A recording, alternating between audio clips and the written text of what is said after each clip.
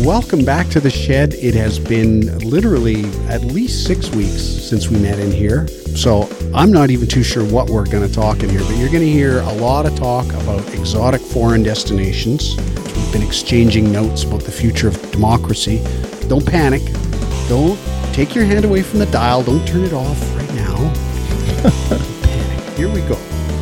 How's everyone? It's great to be back. Last time we were here, I believe, was like 6 weeks ago, something crazy like that. August 19th, maybe?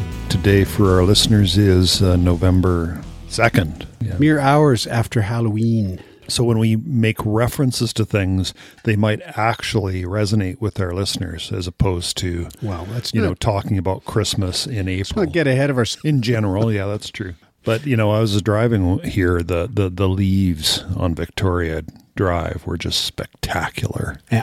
Even right down there at Gravely, they're just all perfect right now. You know the sugar maples, that red orange they turn? The sugar maples.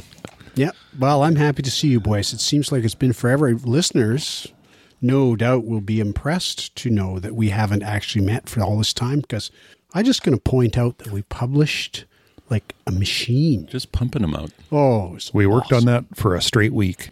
Just to keep it coming, listeners, just for you guys. Well, no, Skinny just said he got back October 6th, and I thought, oh, Jesus, I thought he got back a week ago or something. That's Rich got back a week ago. Yeah, but for some reason I thought you were still out there fending off the evil conquerors around the world. Nope. So, Rich, you must have seen lots of perfect leaves on your recent vacation.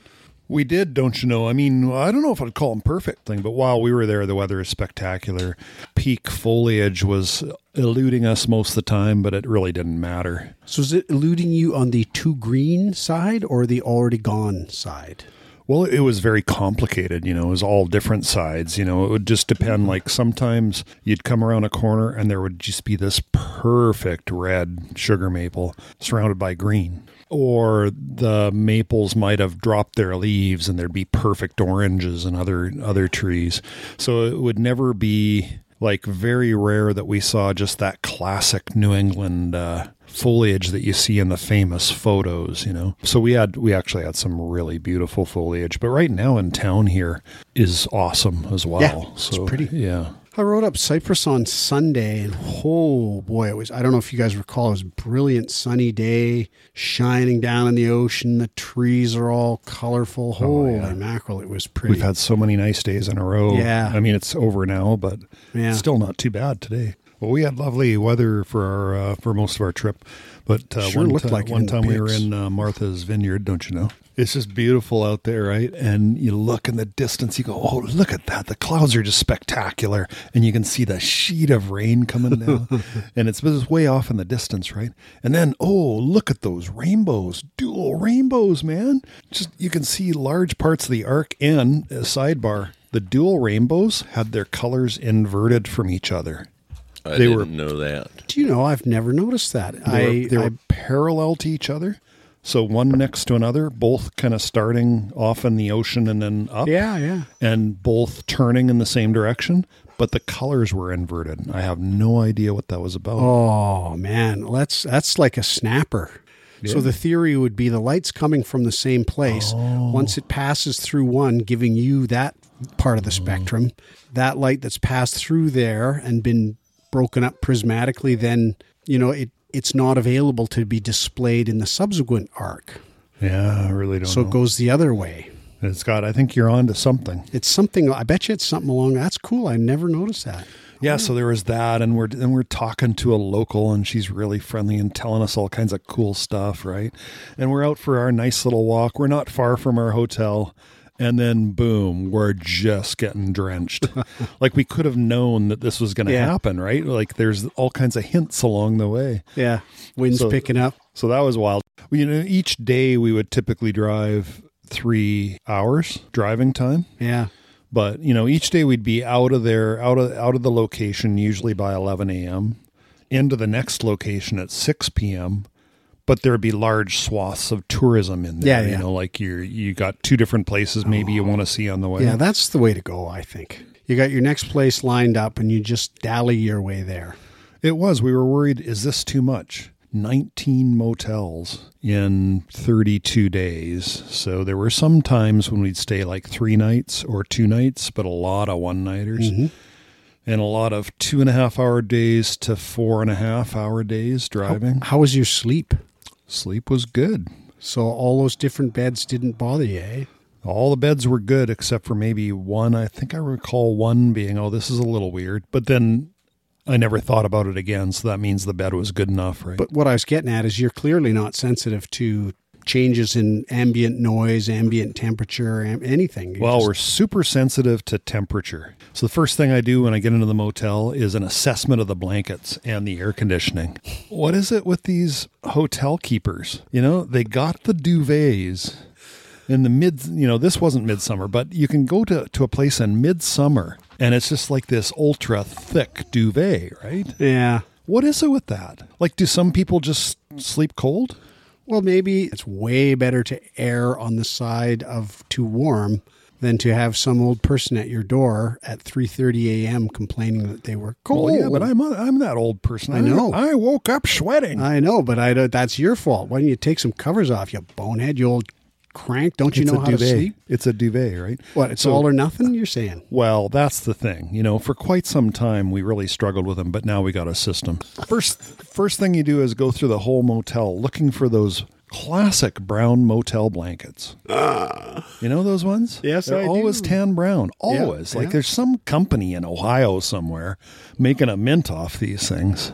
So yeah, and you have to search for them. They're often hidden somewhere. You know, could be in the closet, up on a shelf, could be down the bottom shelf in a set of drawers. Yeah, because the maids don't want you using those to make tents for your kids on rainy days. So there's that. Sometimes you don't get those. Sometimes there's a nice top, what do you call it, a bedspread over the duvet. Now you have options, don't you? Yeah. Got your bottom sheet and your bedspread. But if that doesn't exactly work out, we'll get right in there and take the duvet apart. You get that comforter out of the middle of the duvet, which becomes a set of 2 heavy sheets. Now you got so many options, you Perfect. know. Wow. Have you checked your credit card lately to see what charges you've sustained after leaving? You know, Yeah. the $58 duvet reassembly fee. I'm not sure if I'm the only person that does this. I mean, we had a problem in the UK where that's all they had and it was hot. And there was a little note saying, do not raid the extra sheets in this cabinet. There will be a charge if you do. So she had a whole system going. And we were just smoking hot in there. And yet, if we just used the sheet, which was the only other option, we'd freeze. So I actually rated it and told her the next day, and we ended up paying like a $75 fee or something. 75 bones. But that was when we finally figured out the next night that, oh, you can take these duvets apart. That's actually key knowledge. You need to know that. Next year, there'll be another sign. $125 Yeah, exactly. euros or pounds or what pounds now. Yeah. Yeah. Well, we always have duvets in the Airbnbs, Yeah, that's good. I guess a And- lot of, okay. and we would swap them for the summer duvet when it warmed up, like just a thinner duvet, but it was Thinner always duvet, duvet. yeah. But we always had a sheet On the top bottom. sheet, Oh, and yes. then the duvet on top of that. So there was Well, always, Yes, yes. It's just way easier Did you to have launder any sheets than- customers take your duvet apart? not that I know of. Okay. So now I know we're Going back we're a to, rarity. I'm probably not the only one. Yeah, you and 6 other Yeah, people on yeah. Earth do that. But But the thing is, man, oh man, were those motels and hotels expensive. Whoa. where are they? So you go on to TripAdvisor and it's like $600, $700, $800 US for the You're night. kidding. I was going to guess $250 US. $250 typically on this trip was the cheaper places. Bob's Motor Court. Like a motel, yeah. Motel. would be- Wow. Our cheapest place was $130 a night, I think. Wow. Yeah. And apparently it's just a thing across North America. It's got to do with the pandemic. It's got to do with the housing crisis. You guys should just tell me your opinions on whether or not you think it is those legit reasons that you just discussed, shortages, housing, or whether it's just opportunism. Is it simply what the market will bear? Well, it's absolutely what the market will bear, yeah. And you sort of think, the grocery guys always say, oh yeah, supply chain's been a real problem and we have difficulty with this and increased costs for that. And yet when the annual statement comes out, they've made more profit than ever before. Yeah, they've been caught. Again and again. And you sort of think, how many industries actually rejoice when they see that inflation is coming, because they got a pretty good idea how much legit impact inflation will have on their businesses. And they also have a pretty good idea of the license it gives them to raise the price of whatever good or service they're providing. But motels are different in that there are some major chains, but there's a huge diversity in ownership. Yeah. Whereas groceries in Canada are like, what are there? Like two big ones, three maybe if you count Pattison. There's just a thought I've been having a lot but still though, I mean, that's a once in a lifetime trip. That really looked like you guys kind of hit it out of the park there. We had a great time. There were a few things. Like the worst part was the rental car. Oh, yeah. Yeah. So, we get to $1 rent a car. I went for 30 days. I think we had the car 29 days. You had the car for 29 days. It was about $1,800. Okay. So we show up at $1. The process works pretty good. They come out, they give us the keys, and it's a Camry. So we get in the Camry, and it's great. It's an SE, which is odd. That's the sport edition. So now we're out on the road. We decide to go to Niagara Falls State Park in the U.S., on the U.S. side. We're getting up around 35 miles an hour, and there's a noise like as we're driving along it, and it'll be... So we bring it back that night and say, we got an issue here. He says, I'm all out of cars. Try Rochester, try Albany. And we're going, oh, man, we're just going to show up at those places. They're going to say they're all out of cars too, right? Because they are. It's autumn. It's autumn leaves, huge in New England, right? And we lived with that for 2 weeks. You're in this beautiful road trip vacation with the windy roads and the vistas and the autumn leaves. It's just like dampening down our enjoyment of the whole vacation. So we kept talking about it. What if we did this? Oh, they might do that. What if we did this? I was saying we should actually have somebody look at it. Yeah, well, what if we pull into one of those places? I've heard those stories. You pull in and the repair guy says, I'm sorry, but I can't let you drive this car out of my lot. And that may or may not be a scam, but it makes sense in the case of brakes if they're really in bad shape. But ultimately, we pulled in. I said to Sue, we're going to pull in. They're going to say, yeah, we can look at it tomorrow. So I pull into a tire place. They say, yeah, we can look at it tomorrow. I said, I just want you to look just 5 minutes on the hoist. Yeah, we can look at it tomorrow. Try Midas. They don't take appointments. So we go down to Midas, and they're busy. And they go, yeah, let me have a look. They get it up on the hoist for us, and he's going, oh, this and this, and he's trying. And he says, and he brings another guy over, and they look at it, and he says, come over here. He says, okay, I'm gonna spin this tire, feel it. And he spins the tire, and you can feel riffling on the tire surface, literally waves. Oh. He says, this wheel is way out of alignment, and it's been out of alignment for a long time. And so armed with that, we're going, okay, now what do we do? The next day, because you call the customer service line, and they say, well, is it broken down? And you go, no. Okay, well, if it breaks down, call the breakdown line. So anyway, we got another person, and he said, just call the breakdown line. Tell them the situation. You don't have to have broken down, really. So we called the breakdown line. They gave us a case number, and they said, take it into Albany. So we missed a day of touring to drive from Manchester, Vermont to Albany, New York, but it was only a 2-hour drive, and it was beautiful. So yeah, drove it there, and we had a case number. Once you have a case number, you're kind of the boss of the place. They don't have a choice. The people who really only have a few breakdown vehicles and really would prefer not to give you one, they just have to give you one. And she was super terse, I'm just hitting her with all my humor, best I can. You Gordyizing her? Yeah, she's just answering with one word. Close range. And she says, yeah, these are the keys. Yep. And I get to say, hey, look, we both get our own keys, because then you can walk up to the car and just open it. The whole world is unfolding great for us. We take it back to the lady. She's like, no, keep them on the same ring. That's why it's welded together and you can't break it apart.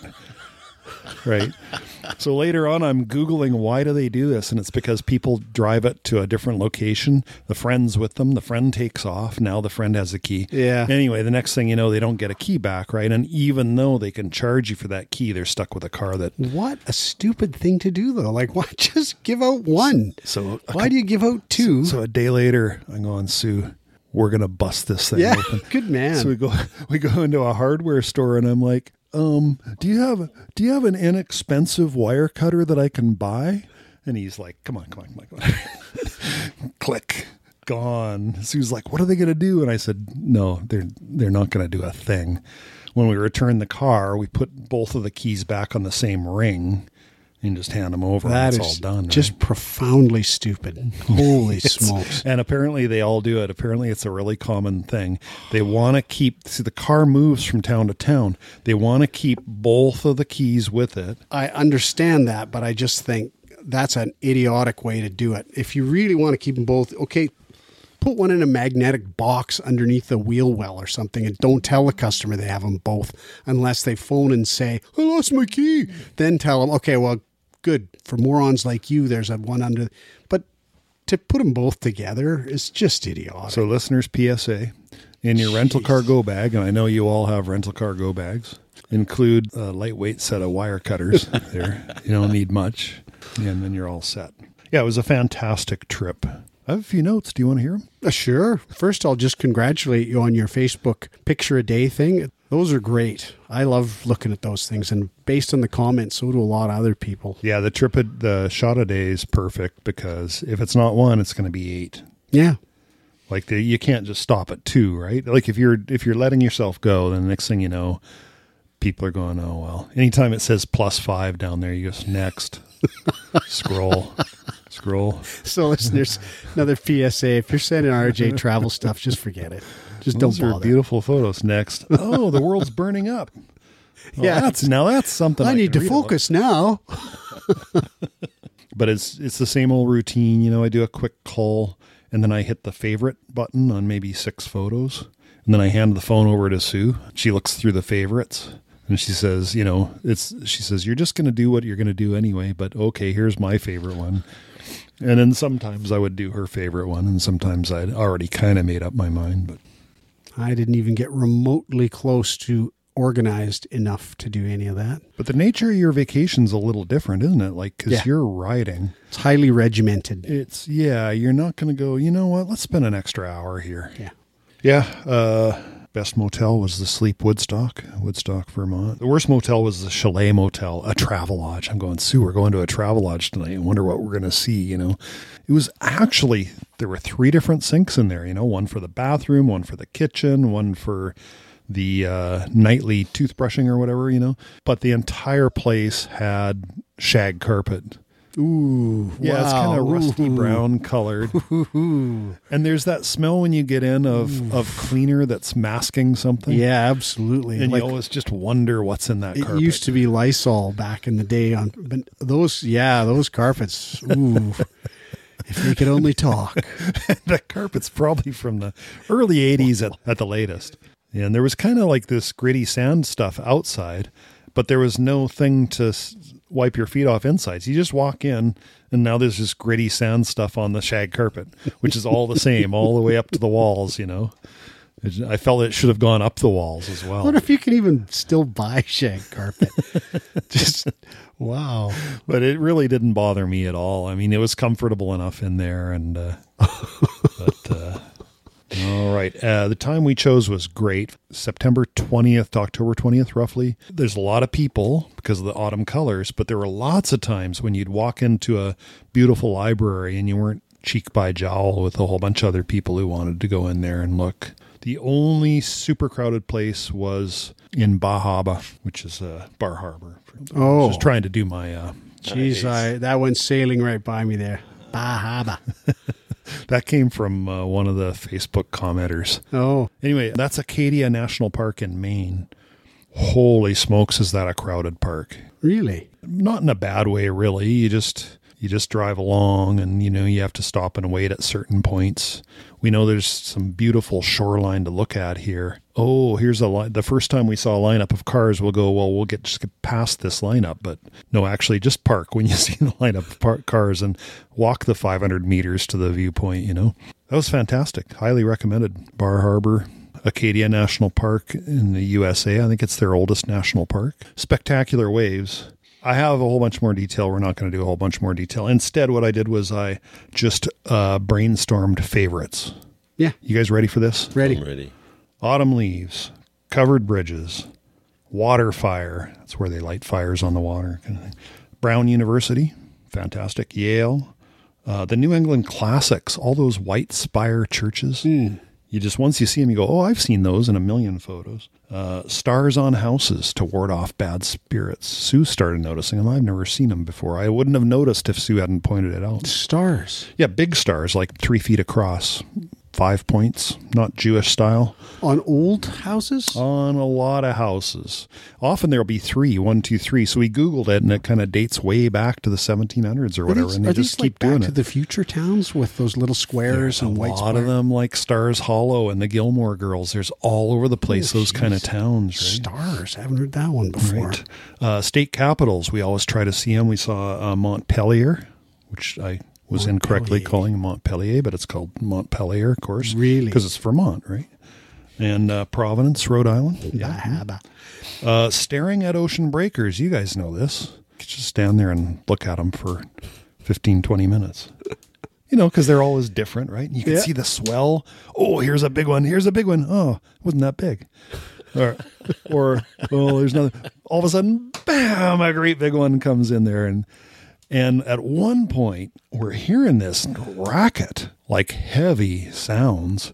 We look down and there's like 2 to 3 foot boulders getting tumbled by the ocean. And they've been doing this for 2 to 3 feet? Huge.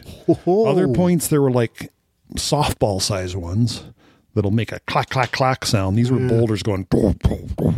Wow. Just amazing. And it's just this one magical beach where the ocean just slams into it and tumbles them.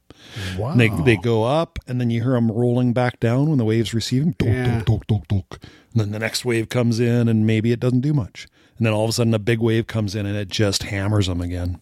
Jeez. Just fantastic. Bridge of Flowers, pedestrian bridge. Waterfalls, of course, lots of those. Mount Greylock. Herman Melville used to stare at Mount Greylock when he was writing Moby Dick. Nice. Mount Greylock's shaped like a whale. Is it? In the winter, it's white. Yes. Do you know what my white whale is? Nope. Finishing Moby Dick. Oh, I have it at home. I have it too. With the hyphenated title and everything. It's a beautiful book, and I still haven't finished it. Well, I'm still working on it. I did start reading it again. It's amazing. The Cliff Walk in Newport, Rhode Island. Foosball in Buffalo. You saw that photo. My last night in Buffalo, I hung out with the foosball players there. Nice. Louisa May Alcott's house, where she wrote Little Women and based it on that house. And so we did the tour. I did the tour of the Herman Melville one, and we did the tour of the Louisa May Alcott one, and that's in Concord. And they all know Nathaniel Hawthorne. Kind of think him and Herman Melville were a bit of a couple there, but they couldn't be obvious about it. Really? Yeah. And you read Moby Dick, and it's full of gay allusions. Is it? Yeah. He's Ishmael. Call me Ishmael. Yeah. He ends up teamed up with Queequeg. Yeah. A guy from the, what is he, from Bali or something? And they end up they can't afford it, so they end up staying in the same motel room, and they're cuddled up together in bed, and then they look in each other's eyes and they say, from this moment we are wed. There's all kinds of stuff, and it's all very poetic, so that right? you could kind of get away with thinking, oh, well, they're just deep and close friends. And Nathaniel Hawthorne, who wrote The House of the Seven Gables and I think a few other famous ones, he hung out at Herman Melville's house. And, of course, he also knew Louisa May Alcott's father. And, there's just this tangle of interrelationships of all these people in Concord, Boston area. Paul Revere rode up to the same area of Concord that Louisa May Alcott's house was in, and all this stuff, right? Just Northbridge, the shot heard round the world. Almost went over to Chappaquiddick. Because, I thought there was a bridge over to Chappaquiddick, and I thought that was the bridge that Teddy Kennedy dumped Mary Jane Kopechne and didn't come back to rescue her. But no, we would have had to taken a small, one of those little tiny ferries with just 3 cars at a time. Yeah. And then, like, we were talking to someone in a gift shop. They said, I was saying, well, what's there to do there? And she said, oh, drive and go see the bridge. So I guess that's a tourist thing, is to go see the bridge where Teddy Kennedy did that. So, yeah. What fun to imagine how the number of people wanting to see that just dwindles every year, because definitely there's a demographic component to that. Yeah, I guess so. That's true. Yeah. The Erie Canal, we drove along that. Oh, you got to know your buddy. You got to know your pal. Okay, yeah, there's a song, right? If you ever navigated on the Erie Canal. Whoa, Bridge, didn't you guys sing that in elementary school? Well, I don't know if I sung it, but I certainly heard it a lot of times. Everybody down. Yeah, well, I mean, I didn't know anything about it. You guys know anything about it? I just know that it was a well-used canal. Yeah, so this one goes from Lake Erie all the way to the Hudson River. So that means you can navigate all the way to the Hudson. That'll take you down to New York City. So that was a big deal. And it was 1825. Only 50 years after the U.S. Revolution, they had this massive long canal. And then Buffalo. So the reason we went to Buffalo, because why go to Buffalo, right? We were going to fly into Boston to start this whole thing, but we realized we wanted 4 weeks, not 3. That meant that Sue couldn't see Peter Gabriel when he was in town in Vancouver. So we looked, where is the LC playing? He was playing in Buffalo. So that's actually why we ended up flying into Buffalo. Flew into Buffalo, saw the concert, started on our vacation. And turned out that concert was one of the best ones we've ever seen. Just spectacular. Peter Gabriel, man, still doing it. Still hitting those high notes. Wow. Completely beautiful artwork all the way through. He'd finish every song and say, so-and-so. He'd name the artists who did the paintings that were excellent up behind him, or he'd spend a lot of time on his musicians who were just phenomenal. So, yeah. And he's still doing new music as well. The crowd was really into it. He was great. I just happened to have the listener from hell behind me, Oh. Yeah. She was like, why isn't he playing any of the old stuff? Play some old. Yeah. Play some Just old. classic, right? Well, it was just even brand new songs, because there was all the amazing artwork, and the musicians were just so top notch that it didn't matter that you'd never heard them before. They're still amazing. Baseball Hall of Fame in Cooperstown. Nice. It was fine. I'm not a massive baseball fan, so. Well, there was a question in the back of my mind about your estimated percentage of all the people's names you saw in there that you'd ever heard of before. Oh, yeah, like 2% probably. Yeah, because same with the Hockey Hall of Fame. There's guys in there, a whole bunch of guys that have gone in since I was 10 years old that I have just zero recollection whatsoever of them. Yeah. Sue has more of the appreciation for sports in general, so she probably got more of it than I did. She's probably all the way up to 6 or 7%. Yeah, maybe. I don't really know. Because it's funny how that I know a lot of the old names, though. Yeah. Like the initial 5, I just know them because Rob would have mentioned them all the time, like Honus Wagner and people like that from the end of the 1800s, early 1900s. The first 5 inducted, I knew all their names. Yeah. But the last 5 inducted, nah. So that's it. That's my attempted to be quick. Yeah, that's pretty quick. Portugal. I think I'm going to try to take your approach. So Portugal, if I was talking to somebody and they said they wanted to go to Europe and they've never been before, I would say, well, don't make Portugal the first place you go to. It's okay, but it's only okay. It's economically pretty depressed, so stuff's cheap. Like food's pretty cheap. Oh, that's why it's cheap. Yeah. You better like pork if you go to Portugal, because pork is like morning, noon, and night. Lots and lots of history. If you like history, it's favorite moment, third day. So we're going along, and as a background, every morning they tell you something about the day's ride. They gather you in the courtyard of the place you stayed, and they say, well, today is going to be a lot of climbing, a lot of going downhill, a lot of sweat, whatever they say, right? And they tell you where what they call the brew stop, where they have a van where you can get food and water. Yeah. Yeah. Where it's going to be and where lunch is and when and all that, whatever notes they need to give you. And on this day, I missed it all because I was fooling with my bike computer. Anyways, I was trying to work that, so I missed the whole morning briefing. So we're going along. Comes a nice big downhill, fresh, new pavement, kind of unusual. and you can see all the corners going down into this river valley. So you just fly, right? Nice. You can see the whole thing. And I came flying around this corner. There's this gigantic stone bridge.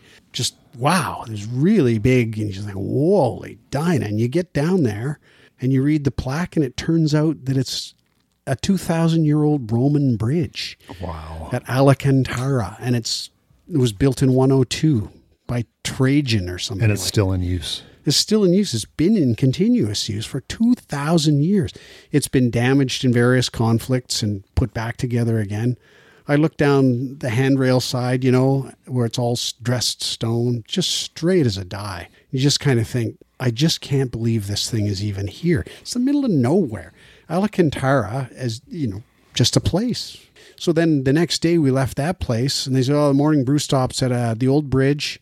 It's at the bottom of a hill, so make sure you don't go flying right by it. And it's off to your right. You'll see the new bridge is where you would go. You got to turn off just before you hit it. So you get down to this bridge, stone bridge, big, huge thing.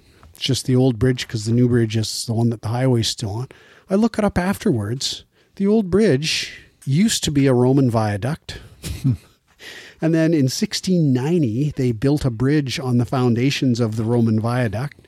And then in the 20th century, they rebuilt it.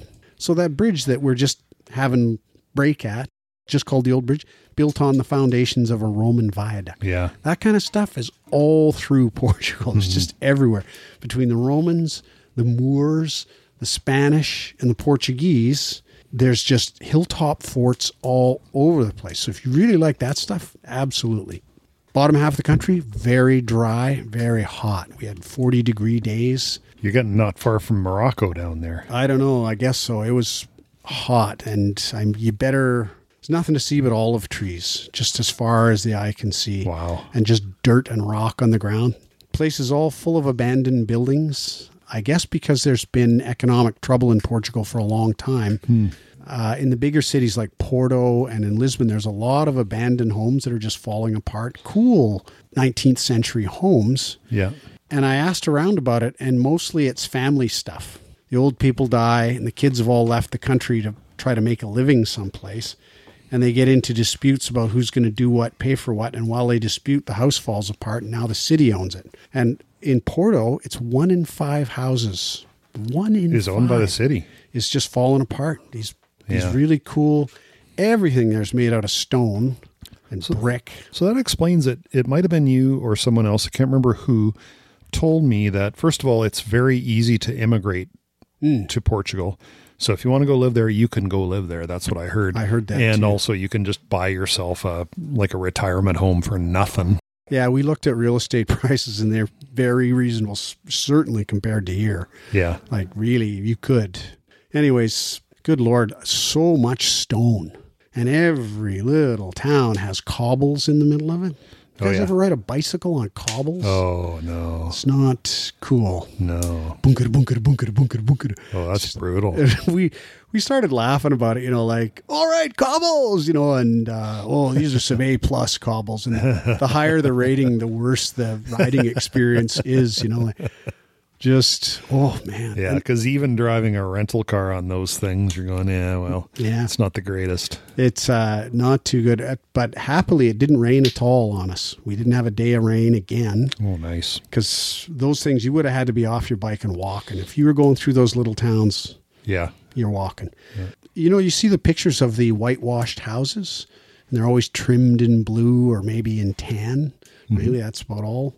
Well, we found out that blue actually, according to the internet at least, scientifically proven to repel insects. Oh. Navy blue. Oh. And tan, apparently they chose tan because it repels evil spirits. Oh, wow. So you sort of think, okay, if you're in a town that's painted tan, don't be there after dark. Because they believe in stuff like evil spirits. Who knows what they do to ward them off. Just don't be That's right. there. I just don't know. I liked Porto better than Lisbon, but Porto's also very touristy. Uh-huh. But Lisbon was a little too, like their main drag has all those international brand name clothing stores. Mm-hmm. Yeah. And Porto is a little more just Portuguese. Very touristy all the same. So is Lisbon full of references to the old explorers? Not really. There's the Vasco da Gama Bridge, Yeah. which is really, really, it must be 3 kilometers across. It's really a long ways. But not really. The historical references in there are way more towards battling with the Moors and battling with the Spanish. Did the Moors come after the Romans? Yeah. Yes. And where'd they come from? North Africa. Oh, I did not know that. Basically Arabs, I believe. Oh, okay. Jeez, I'm not going to get crucified for that. But they came all the way up into Spain, and they control whole big chunks, and their architecture's everywhere, still in the south of Spain and Portugal.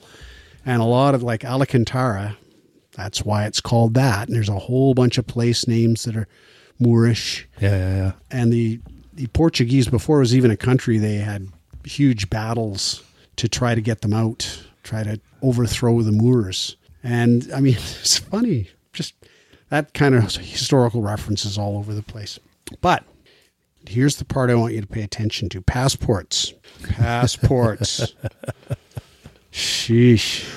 There's a rule in the European Union that says your passport may not expire any less than 3 months after your expected return date. So you book a return flight. If the date is, say, I don't know, October 6th, let's just say, and your passport expires on December 23rd, that's less than 3 months between those. And when you get to the airport, the helpful people there will tell you can't fly. And you don't know why. You haven't been told anything. You've had your ticket that you needed to present passport information to buy in the first place 6 months ago. Nobody said anything. You tried to check in online. Nobody said anything. You get to the check-in place and they say, I don't understand why it's working. And they go check with their senior person and they think maybe it's a name mismatch because you've got your abbreviated first name, say Pat instead of Patrick. Mm-hmm. Yeah. And on your passport, of course, it would say Patrick. Right. So they correct that. They break a couple rules and correct that on your ticket. Still doesn't work. And only then do they find out that there's this rule. And the rule is, no, you can't fly if your return date is after. So here's what we can do for you, Mr. Lilburn. You can buy a one-way ticket from Lisbon to Vancouver, dated September 22nd, which is 3 months and 1 day. Right. And hope to God that you can sort your passport business out while you're over there. Right. Otherwise, you're going to have to fly back early.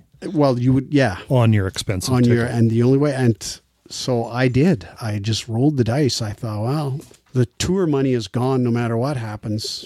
I either take the tour or don't, but that money's not coming back. Yeah. So I did, and I did manage to get it sorted out. The Canadian consulate is in Lisbon and RJ. I used your consulate expertise to manage my expectations for what happened in there. It was just the same as the American one. Yeah. They don't let you have a phone. You got to give it to them. They lock it away and give you the key. And you go speak to somebody and you have to walk through a metal detector going in and out. Yeah. The whole place was only about as big as this shed. And I got that all straightened out within the first day and a half. But man, was it stressful. Whoa. Yeah, you did deal with that pretty quickly. It just was a lot. It took us a while to think, oh, yeah, it's the Canadian consulate.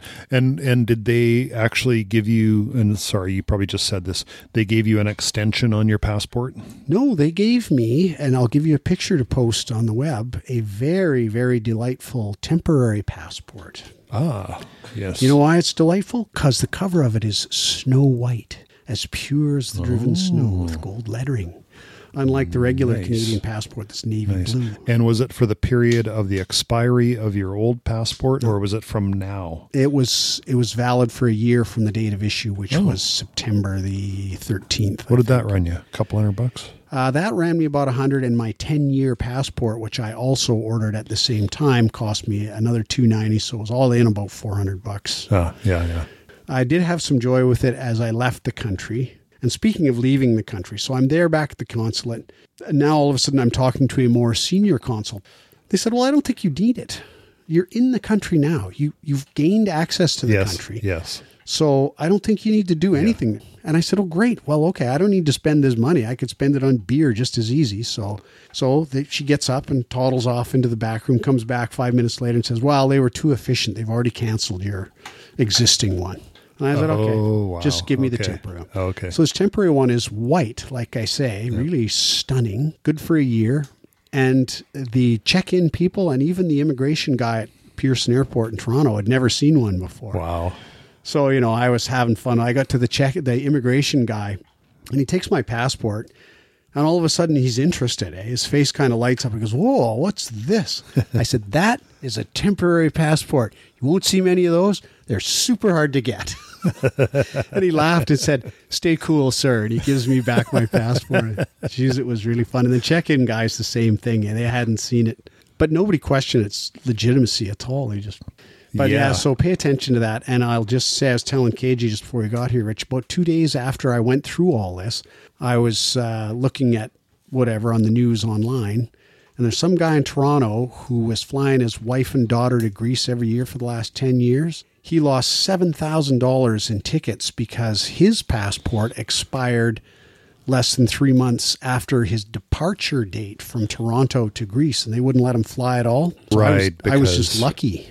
Yeah. But I had 10 days to sort it out. Well, it was also nice that they had the wherewithal to offer you that, to explain to you that this would work. Yes. This is a way to do it. Yes. And I mean, my usual cynicism about Air Canada as an organization's motives in not explaining you is offset by the fact that there are people on the ground, and let's just all agree, it's the people on the ground that determine whether corporations live or die, and they get treated the worst. So those poor people on the ground are dealing with stressed out me, and they don't really even know what's going on, really. They had to go digging into the bowels of something to come up with the real reason for this. Mm-hmm. But all of this could be solved if you just put one more edit into the ticket selling software. Yeah. There's already an edit in the check-in software, obviously, because it wouldn't let me do online check-in. Yeah. So why don't you just put up a damn message that says, your passport, you can't. And, the cynical mind says, well, because it doesn't serve them. But there's their ground staff people having to deal with it. Mm-hmm. The fact that they don't, it ticks me off. I do remember the warning when we went to France, somewhere along the line of the process of preparing for the trip. Yeah. Maybe it was some article or something said, make sure and check your passport. Yeah, I believe that too. And I just glanced my eyes over it thinking, nope, my passport expires way after I'm getting back. Right, That's all. And for whatever it's worth, apparently in China and most of Asia, it's 6 months. Oh, really? Yeah. So they're even more concerned about it. So that was it. I mean, I think Cuba had a similar thing too. Did it? Yeah. I just don't even. So that was about it, really. It was all good, all worth it. Saw a lot of cool stuff, had some fun, ate a lot of pork, more or less unwillingly. Because really, there was one guy that was vegetarian, and it was pretty rough sledding in terms of just imagine. I can't imagine a vegan surviving in Portugal at all. Yeah, but I mean, if you're a vegetarian or vegan, you're going to ask hard questions of any tour, right, before you go on it. Yep. And they will just simply say, oh, yeah, no, we have a vegetarian menu. Uh-huh. They don't say, be prepared to eat rice and pasta every night for the rest of your life. They don't say that. Yeah. There's not... I will say, though, that it seemed they were sort of short of vegetables, but when you did get them, they were really good. And I think what that means is when they did get them, they were harvested right nearby. That's why they had them. Yeah. And all my whole life, I've never liked olives. Yeah. We had lunch at some place, hot day, big climb coming, and all the time there was olives and bread on the table, always. And for whatever reason, I ate black olives off that table. Just a revelation. Yeah. So good. So good. Now, is a black olive really just a green olive that's been ripened? I have no idea. I can tell you this. Just being black doesn't mean they're ready to eat, because we had a stop where there was a tree and it had black olives that were within reach. So I ate one and spat it immediately out. It was, I don't know whether it wasn't ripe or whether they do some processing to prepare them or what. But it was just bitter and horrible. I just immediately spat it out. I just thought it was black. Oh, and another note from the tour, the English class system is alive and well. Don't dream it's not. Because there was a group of English people, And on an individual basis, they were mostly pretty nice. And as a group, a lot of, what do they call that? The mid-Atlantic accent? Oh, do try the veal. It's, what was the word? Divine, I believe it was. Just, are you kidding? And unasked, oh, you don't drink that American wine, do you? And you sort of think, yeah, I do, actually, you idiot.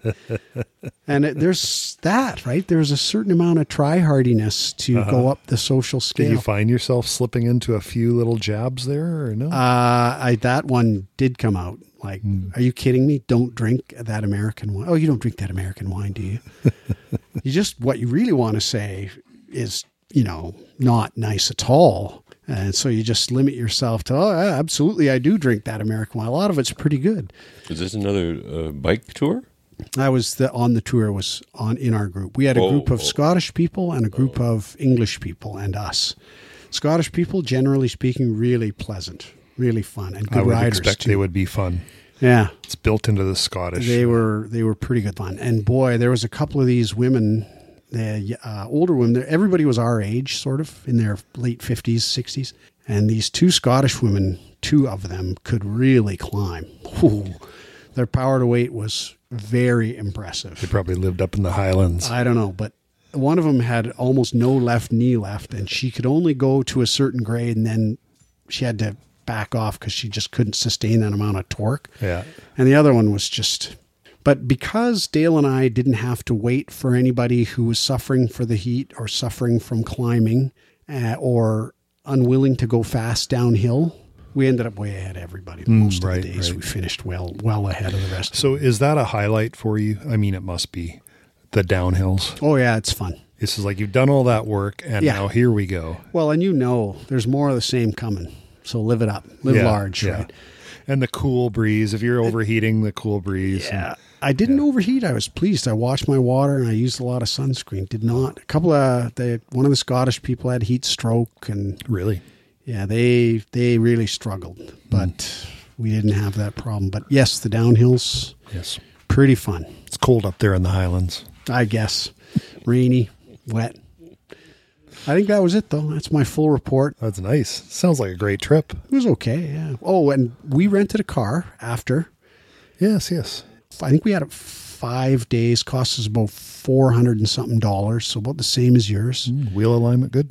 Yeah, it was nice. It was a Yaris Cross. Oh, wow. Toyota Yaris Cross. Small car, which is kind of nice to have. It was great. It was actually very good. It was real cheap on gas because it was a hybrid.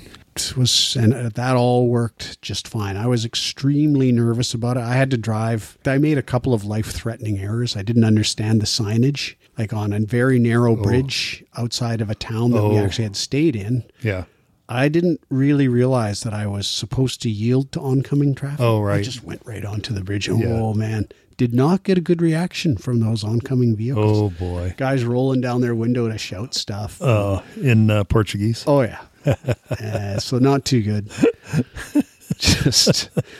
But we went to Sagres, which is the westernmost point in Europe. We went to Nazar, which is the place with the 100-foot waves. Really? Surf guys. Yeah, every now and then they get a storm in there, right? It just comes straight in off the Atlantic, right? Yeah. And there's an underwater canyon. So it just funnels them onto this big beach. Yeah. Wasn't that day, it's just pretty look up. And we went to a place, I don't know if you ever heard of, called Evora. Evora is a university town, but it features a Roman temple to Diana, the remains of it. Really cool. It's walled town, has a big giant cathedral built on top of the Roman administrative buildings. So it was really cool. And we went to another place called Tomar, which was the headquarters of the Portuguese Templars. So we did see a lot of the country. We rode 1,000 kilometers, we drove 1,000 kilometers, and we walked about 100 kilometers in those towns we were at. So that is the end of it. Oh, that's great. It was fun. I don't know if I'll do it again, just because the regimentation thing it's good and it's bad. You mean do it anywhere else in the world? Well, no, I'll do something, I hope, somewhere else in the world. I just don't know if I'll do that kind of group style tour again. Yeah. Well, that was another thing. That Templar town, you know how the church has kind of co-opted a whole bunch of pagan celebrations? Like Easter, for example. Yeah. Well, this town, that I'd never heard of before. We drive in and there's this big statue kind of thing in their main roundabout in the center of town. And it looks like I thought maybe it's a World War I memorial because it had all these red sort of flower things and then these things that look like loaves of bread. And it was just this column and it was really garish, right? It's just like, what the hell is that thing? So we asked about it at the hotel we were staying at. And they said, oh, they have some festival and they have it every 4 years. And it involves all the women in town, I think, or maybe it's just the marriageable ones. I'm not sure. But they put on this headdress that's about almost 4 feet tall, and it has loaves of bread and blossoms in it. Cornucopia on and it the weighs head. about 35 pounds, and they Not carry that it. far off from what's her name, Del Rio or whatever. Latin Americans do that too, right? Yeah, what's her name? Carmen Miranda. Carmen Miranda. Yeah, and it's like 35 pounds, right? Loaves of bread. And they walk like 5 kilometers in this crushing heat. Yeah. With full skirts and everything. And the men are there to just carry water and stuff if they need it. And they had it in July of this year. And the woman said there was 800,000 people in town for that parade. Wow. That's town normally 20,000 people. Yeah. Jesus. She said all the public transit to Lisbon was just jammed. The highway, jammed. She said they had 1.4 million visitors to the town over the weekend of the festival. And 800,000 in town for this parade. I've never heard of this parade. I still don't know what it's called. You'd know for sure it had pagan origins. But it's some kind of fertility thing, 100. Right? Yeah. Just 100. And every 4 years, leap year, all the moon stuff. Like, I just never heard of it. It was just nutty. That's a cool town, though. That Tomar was a very cool little town. Yeah. Okay, now I'll stop. Excellent.